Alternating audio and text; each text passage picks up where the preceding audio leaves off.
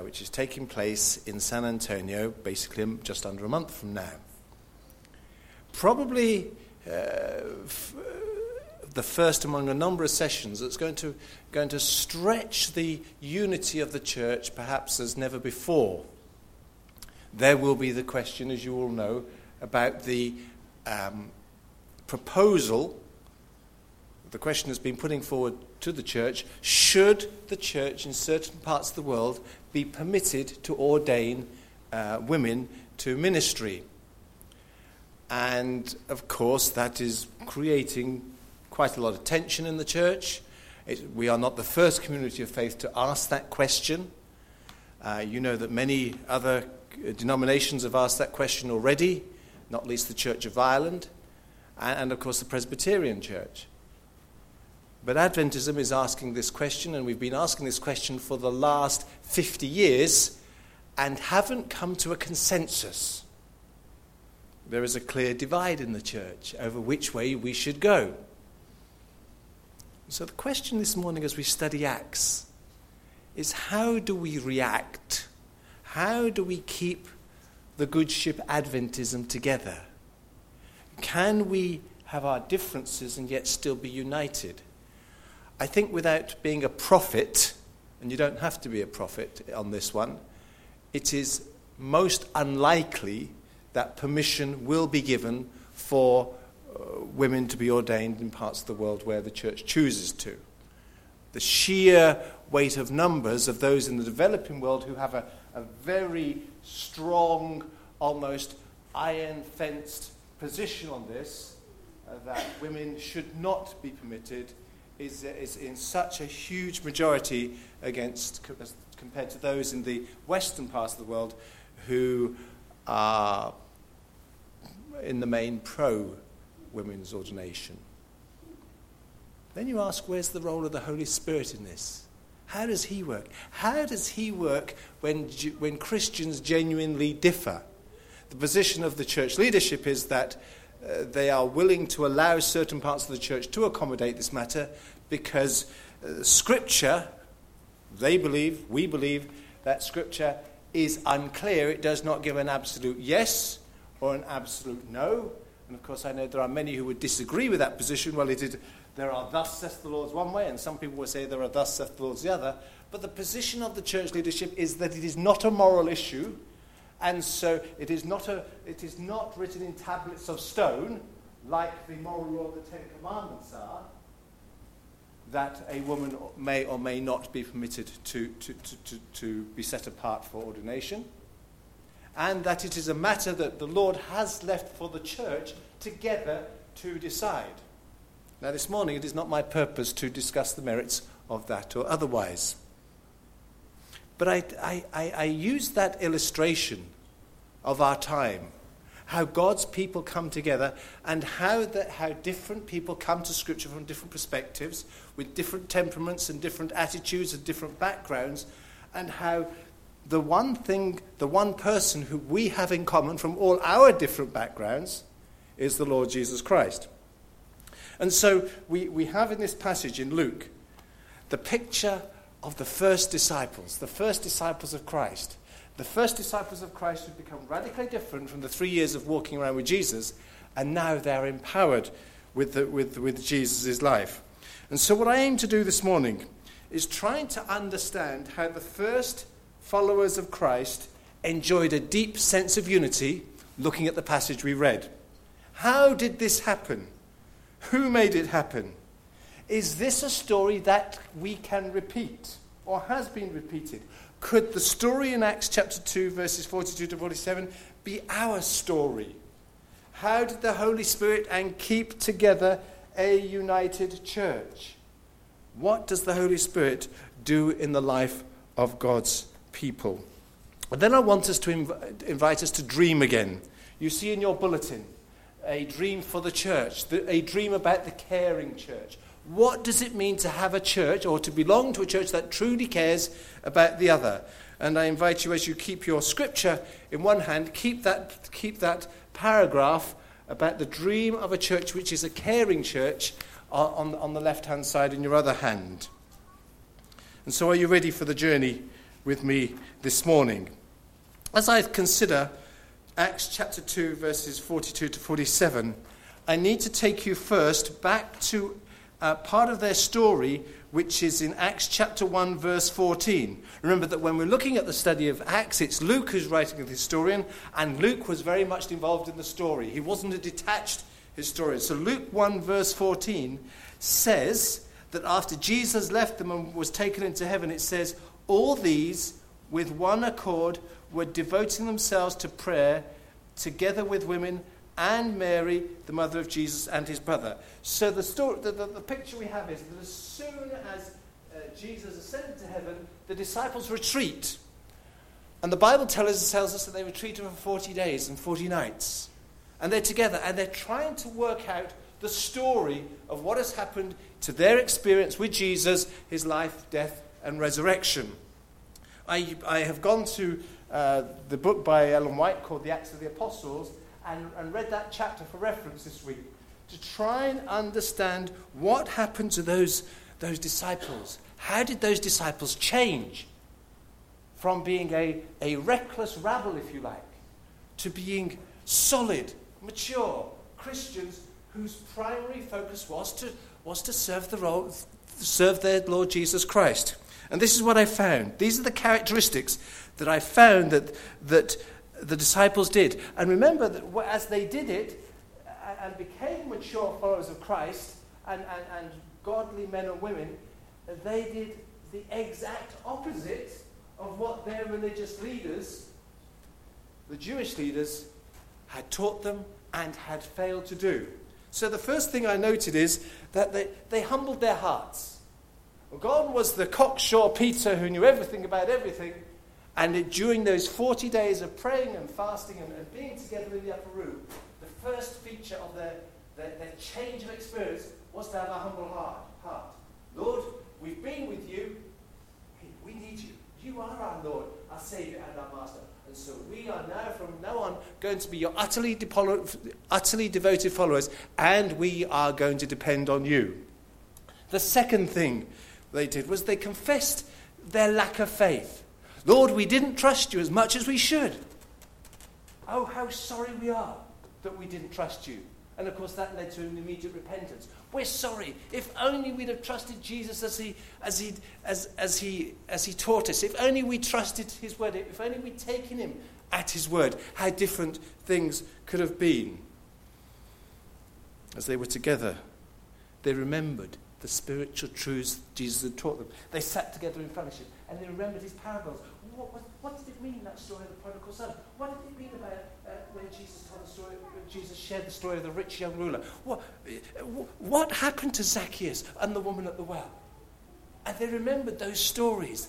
And as they remembered those stories, they began to see some spiritual truths, and they began to see how Jesus treated some of those people who were in erring, and who Jesus set straight, so to speak, and taught them on their way. As they shared their faith together, they constantly focused on Jesus. It was all about Jesus and the beauty of his character. Now remember, when we talk about the person of Jesus, we're talking about someone whose character and personality is different, very, very different from anybody you or I have ever met, or anybody they had ever met. Every one of us has what I'll call our rough edges. There are moments when we flip. There are moments when we trip. There are moments when we become self-indulgent for whatever reason. You know the story. Don't try to have an argument or a discussion with someone when they're tired. Okay? Don't have an argument with somebody late at night. It doesn't work. Jesus was never like that. He never lost it. And the beauty and personality of his character was that he could talk with anybody.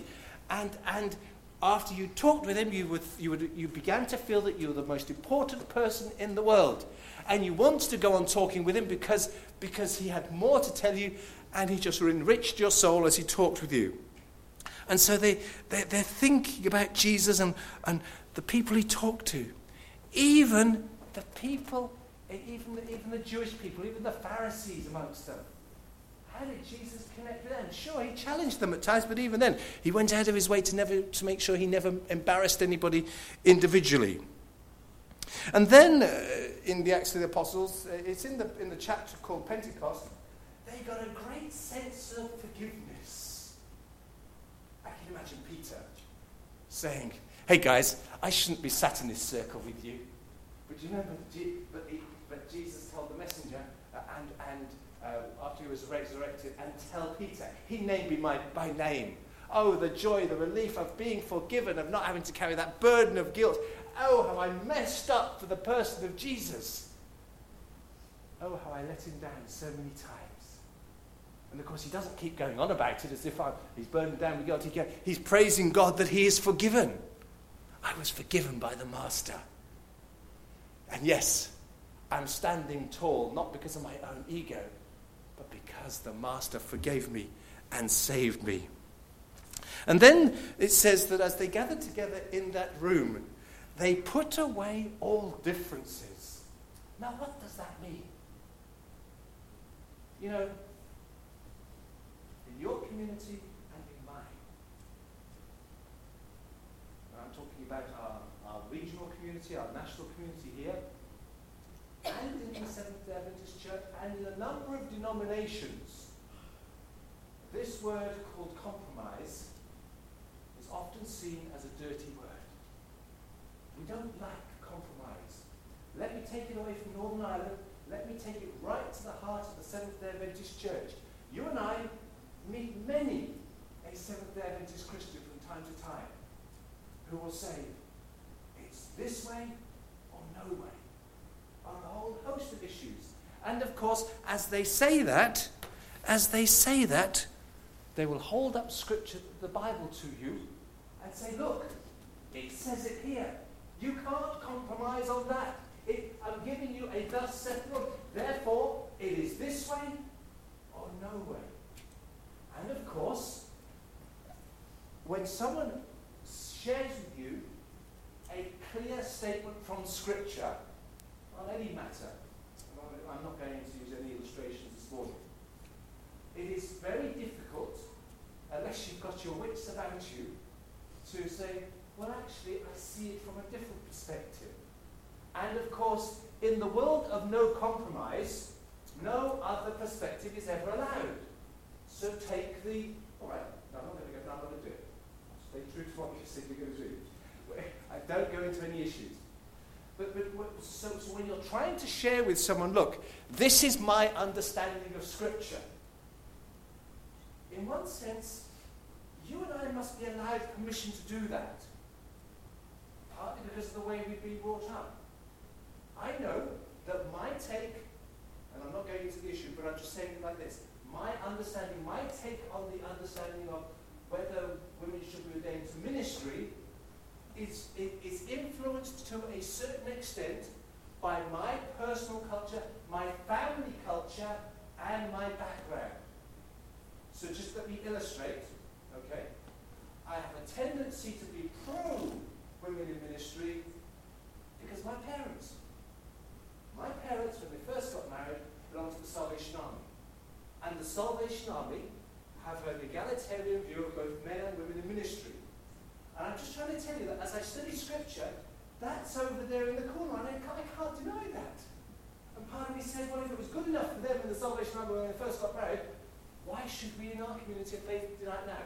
Now, I'm not saying that's a right or wrong position. I'm trying to say to you, we are influenced when we come to Scripture by our background and culture.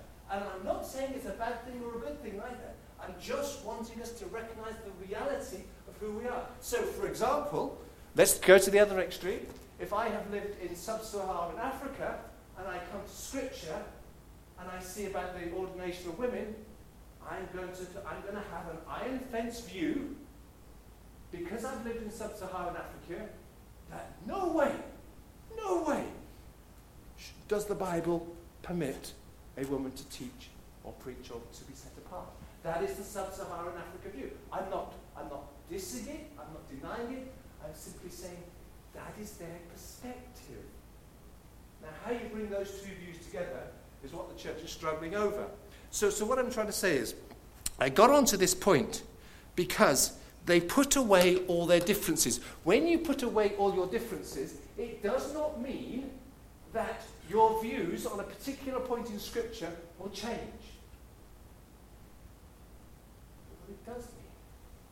What it does mean is that I have a humble and teachable spirit to listen to the view and understand the view and respect the view of the other. There is no place in church life when I share Scripture with you to say my way or no way. That is not unity, that is the very opposite of unity. Even if the truth is foundational, if you put it like that. You see, if you have a truth, I meet with many believers who have what I would describe as private interpretations. You and I come to Scripture and we see a perspective on Scripture that we believe the church should buy into. Some particularly in Adventism, particularly on the nature of salvation, the nature of Jesus.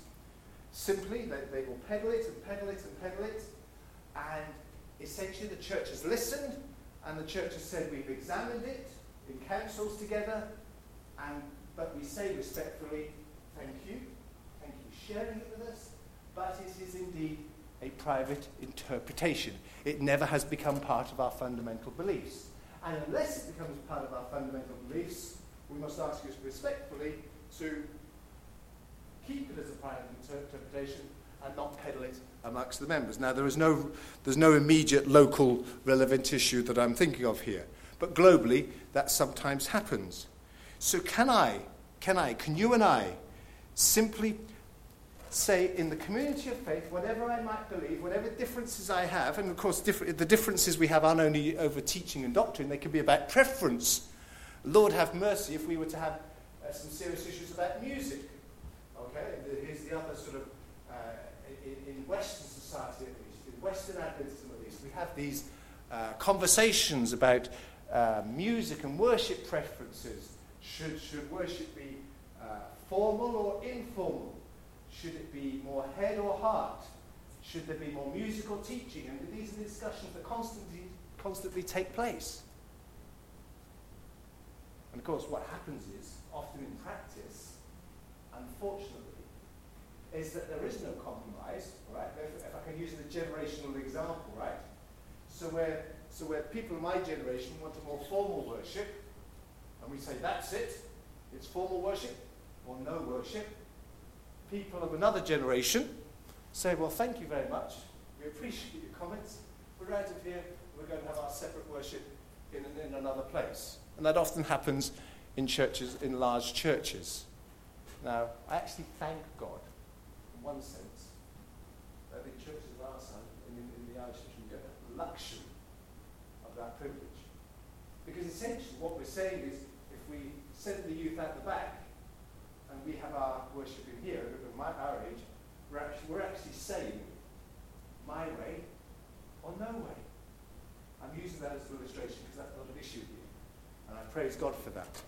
But you see, the disciples, in that upper room, under the influence of the Holy Spirit, didn't say my way or no way. And you remember the guys who were in there, you remember the egos of the guys sat in that group. The Peters, the Jameses, the Johns, the Lukes, and the Matthews. Oh, there were some egos that only the Holy Spirit could tame. Where it wasn't my way or no way. It was, we're in this together. And it's the Holy Spirit that helped them to do that. So they put away all their differences. The power struggles were over. And because, I would say, they felt their spiritual need. You know, when you feel your spiritual need of Christ, it cannot help create a sense of humility in you. I'm only as good as I am. I'm only as powerful as I am. I'm only as clever as I am, if you want, because of Jesus, in all aspects of our lives.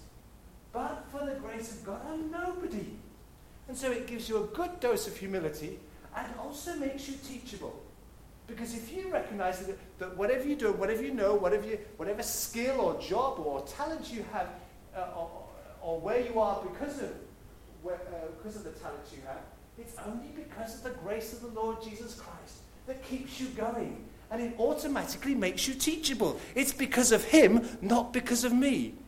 Or at the very least, it's because I've been willing to be in partnership with him that I can do what I do.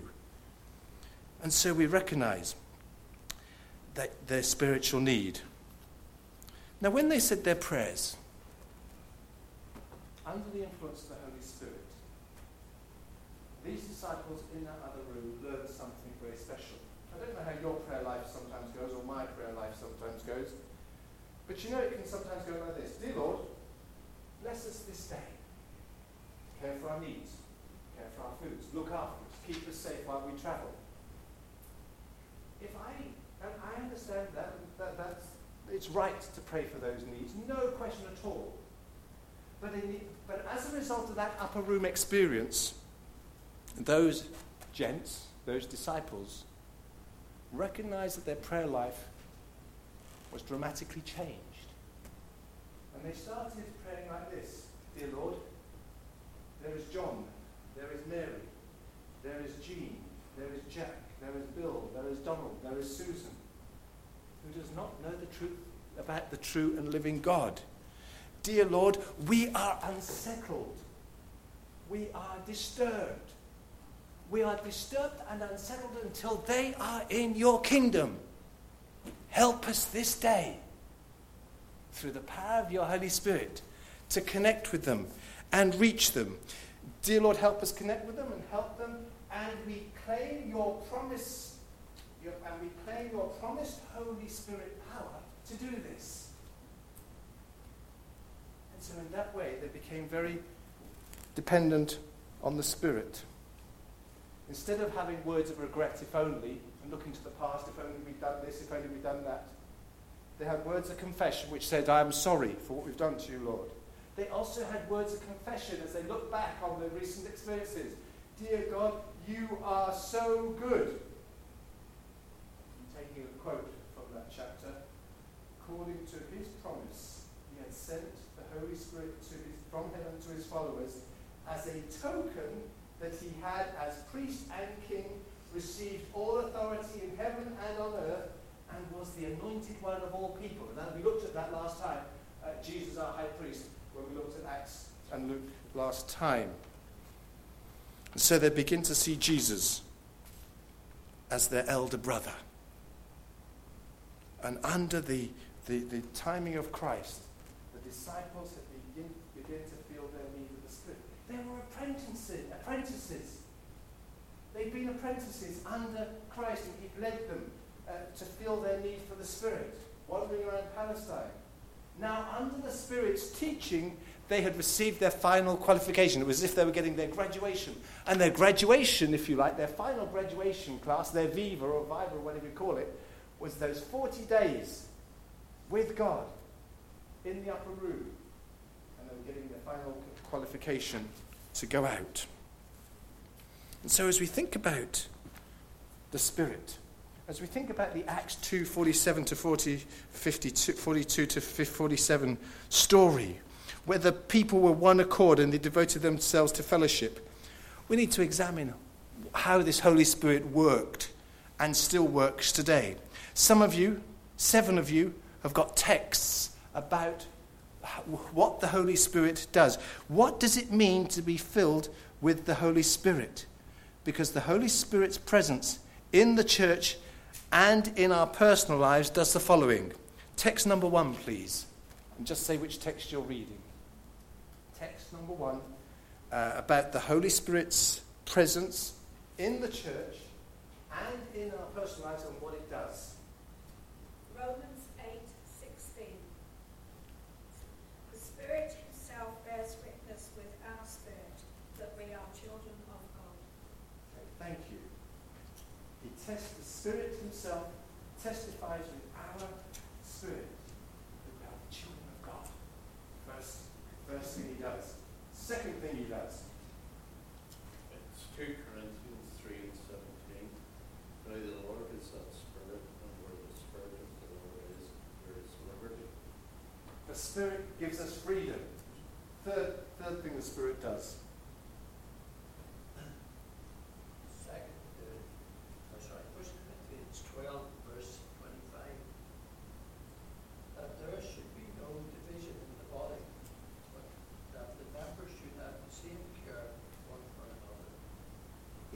concern for one another.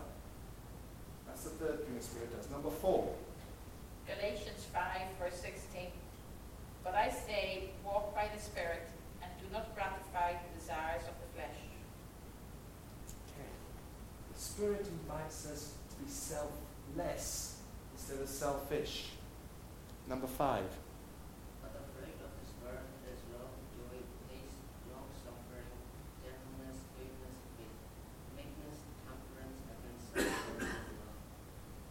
So the Spirit gives a variety of characteristics that are there for the benefit of others. Number 6. John 14, verse 26. But the Comforter, which is the Holy Ghost, whom the Father will send in my name, he shall teach you all things and bring all things to your remembrance, whatsoever I have said unto you. The Holy Spirit is a teacher and will help us remember our experiences in Christ. Number 7. Acts 1, verse 8. But ye shall receive power when the Holy Spirit has come upon you, and ye shall be witnesses to me in Jerusalem, and in all Judea and Samaria, and to the end of the earth. Thank you to all those readers.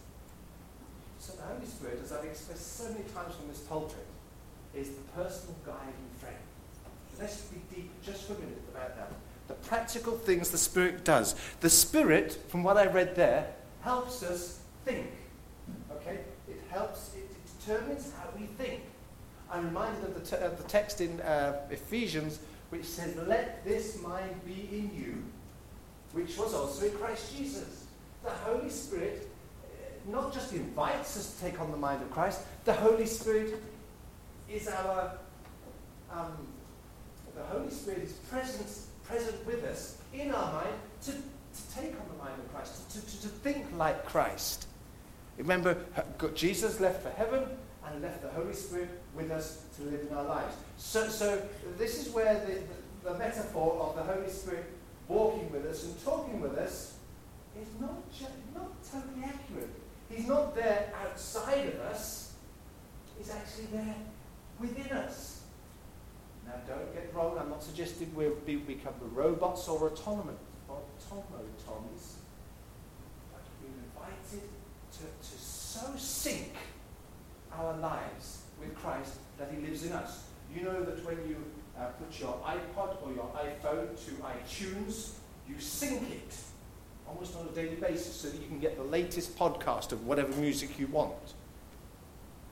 That's what you and I are invited to do, to sync our lives on a daily basis so that you and I become one with Christ. So that, as Paul said in Galatians, it is not I who lives, but it is Christ who lives in and through me.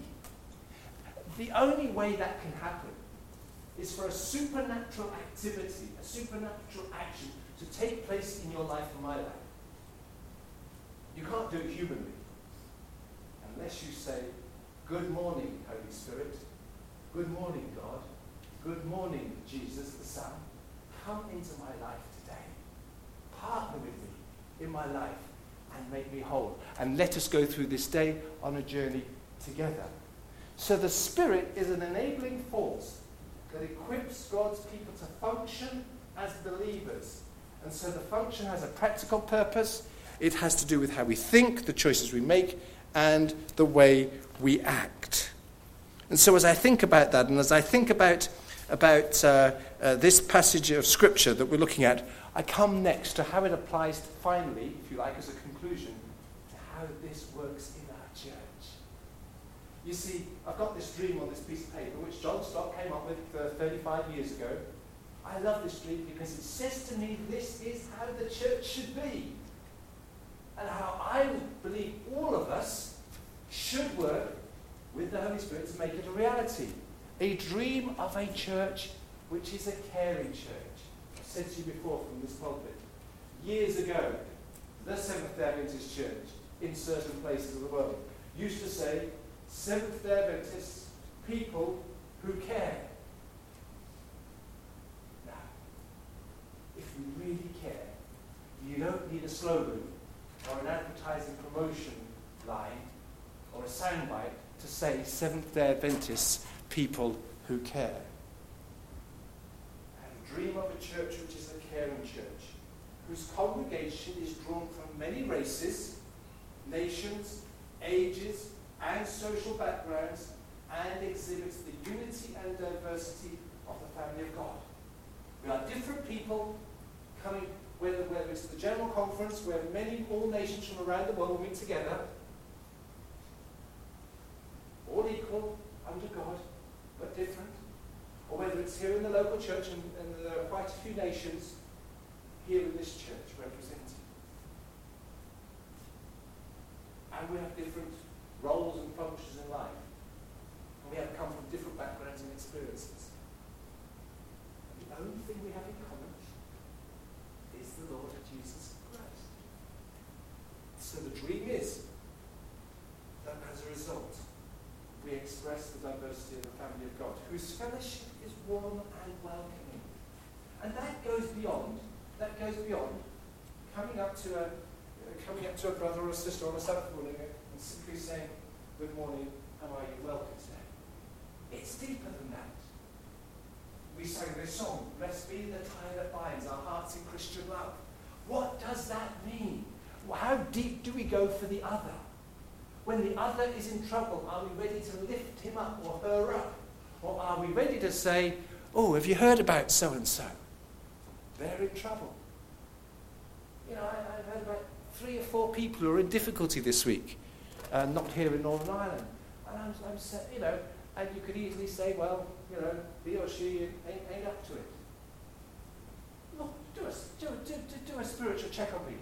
And say, actually, pray for that brother, pray for that sister, and help them to grow. That's the spiritual check I have to do in my own life from time to time. Because you know that we can go through 1 week absolutely self-confident and everything's wonderful, and next week we could be in the very same pit that my brother or sister is in. Whose fellowship is warm and welcoming and never marred by anger. Well, the anger bit is my way or no way. All right? If there's a serious injustice, there is time to be angry about certain issues. But we love, we don't have selfishness. There is not jealousy or pride.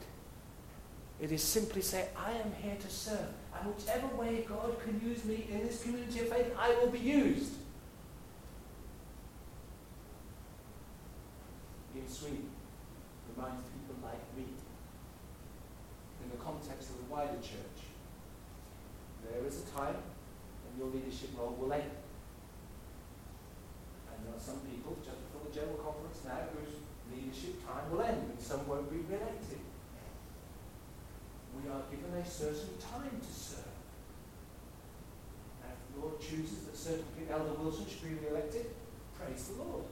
If he chooses that it's time for another leader to arise and take over, praise the Lord. And we accept the will of the Holy Spirit. Also, I think, if I'm repeating myself, forgive me, because I think repetition is the mother of learning. To make the point drive home, you know, we may not always like or find a leader who is our personal preference. Your pastor or my pastor may not be to your personal preference. But that's what the Holy Spirit says, okay, I understand. We accept that whoever is put in place because the Spirit has led him there or her there, if I would take that view. And so the fellowship is warm. We forbear one another. What does forbear mean? What an old English word, eh? We're patient. We're patient with one another. Because God isn't finished with us yet. You know my strengths and weaknesses. You know how grumpy and cantankerous I can get from time to time when I don't get my own way. Lord, keep working on me. And I trust he will keep working on you. And that's how we become patient with each other, because none of us have reached this great Mr. and Mrs. Perfect Christian yet. We haven't. None of us. But what I will say is, as we forbear with each other, each of us will be teachable. And we will be willing to say, Lord, I am willing to learn. And yes, I am willing to learn from my fellow brother or sister. And so when I meet sometimes, or have met in the past, people who have said, oh, I wish our church could be full of professional musicians. And we could have really good music. Oh, and wouldn't we just enjoy the splendour of heaven? Well, I'm reminded of the little old lady who used to Anybody old enough to remember what a harmonium is? Did you ever have one in Banbridge years ago? Or Portadown, right? A harmonium is one of those American mock pipe organs, if you like. And to make it work, you used to have to pump it with your feet. When I was a kid, I used to watch the little organist pump, playing nothing like a rolling piano. And unless you pumped hard with your feet, the organ wouldn't work.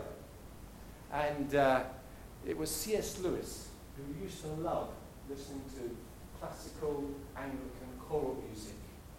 And he said, whenever I think how wonderful and how great this classical Anglican organ music is, let me never look down on the little old lady playing the harmonium in the little church, because I am not worthy to tie up her bootlaces in terms of my dedication and devotion to Christianity. And so we love one another, we are teachable, we are never full of anger, selfishness, jealousy or pride. We love one another with a pure heart, forbearing one another, and forgiving one another. We do not remember what happened yesterday, or last year, or 2 years. Well, the disciples just take Peter's experience. I messed up, and forgive him. Now, do you think for one moment that that Paul and the other disciples kept on going on at Peter? Remember that night, Peter? No. By the way, we have to admit, Acts tells us that when Saul became Paul, the disciples were highly suspicious of the time. Luke doesn't cover that up, because they were frightened that Paul was an infiltrator into the group, and he was going to wreck the plan, if you like. And so there was, Luke records the humanity of what happened there. But they've forgiven one another. And so as we bear one another's burdens, which we offer friendship to the lonely, as we are invited to support the weak, and accept those who are despised and rejected by society.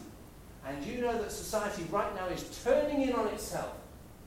We are not particularly comfortable with the other right now. As society turns in on itself, it's all about us and our interests. Well, that's when the church shines. That's when the church shines and says, actually, the other is for whom Jesus died. And we just can't let the other go. And so our love spills over into the world outside. It is attractive. It is infectious. It is irresistible. It is actually the love of God Himself. And so, today, we have to ask ourselves the question, is that representative of our church community? Globally, nationally, and yes, even locally. Dare we dream? Dare we dream? But we only have permission to dream because we have the power to make it a reality. The power to make it a reality is because it once happened in Acts chapter 2, 42 to 48. And by the way, the Holy Spirit is the person who is able to make it happen. There isn't another organization on earth that has the potential to display the character of Christ as the church does. I remember there is a little statement that Ellen White says about the church. And don't go away from here disillusioned. Don't go away from here disillusioned today, because we haven't got it right all the time. It's still a work in progress. And Ellen White says this, and you know this very well. She says, enfeebled and defective as it is. That's me. That's you. Enfeebled and defective as we sometimes can be or appear, the church is the one object on which God gives, in a special sense, His supreme regard. It is the theatre. Welcome to the theatre. It is the theatre of His grace, in which He delights to reveal His power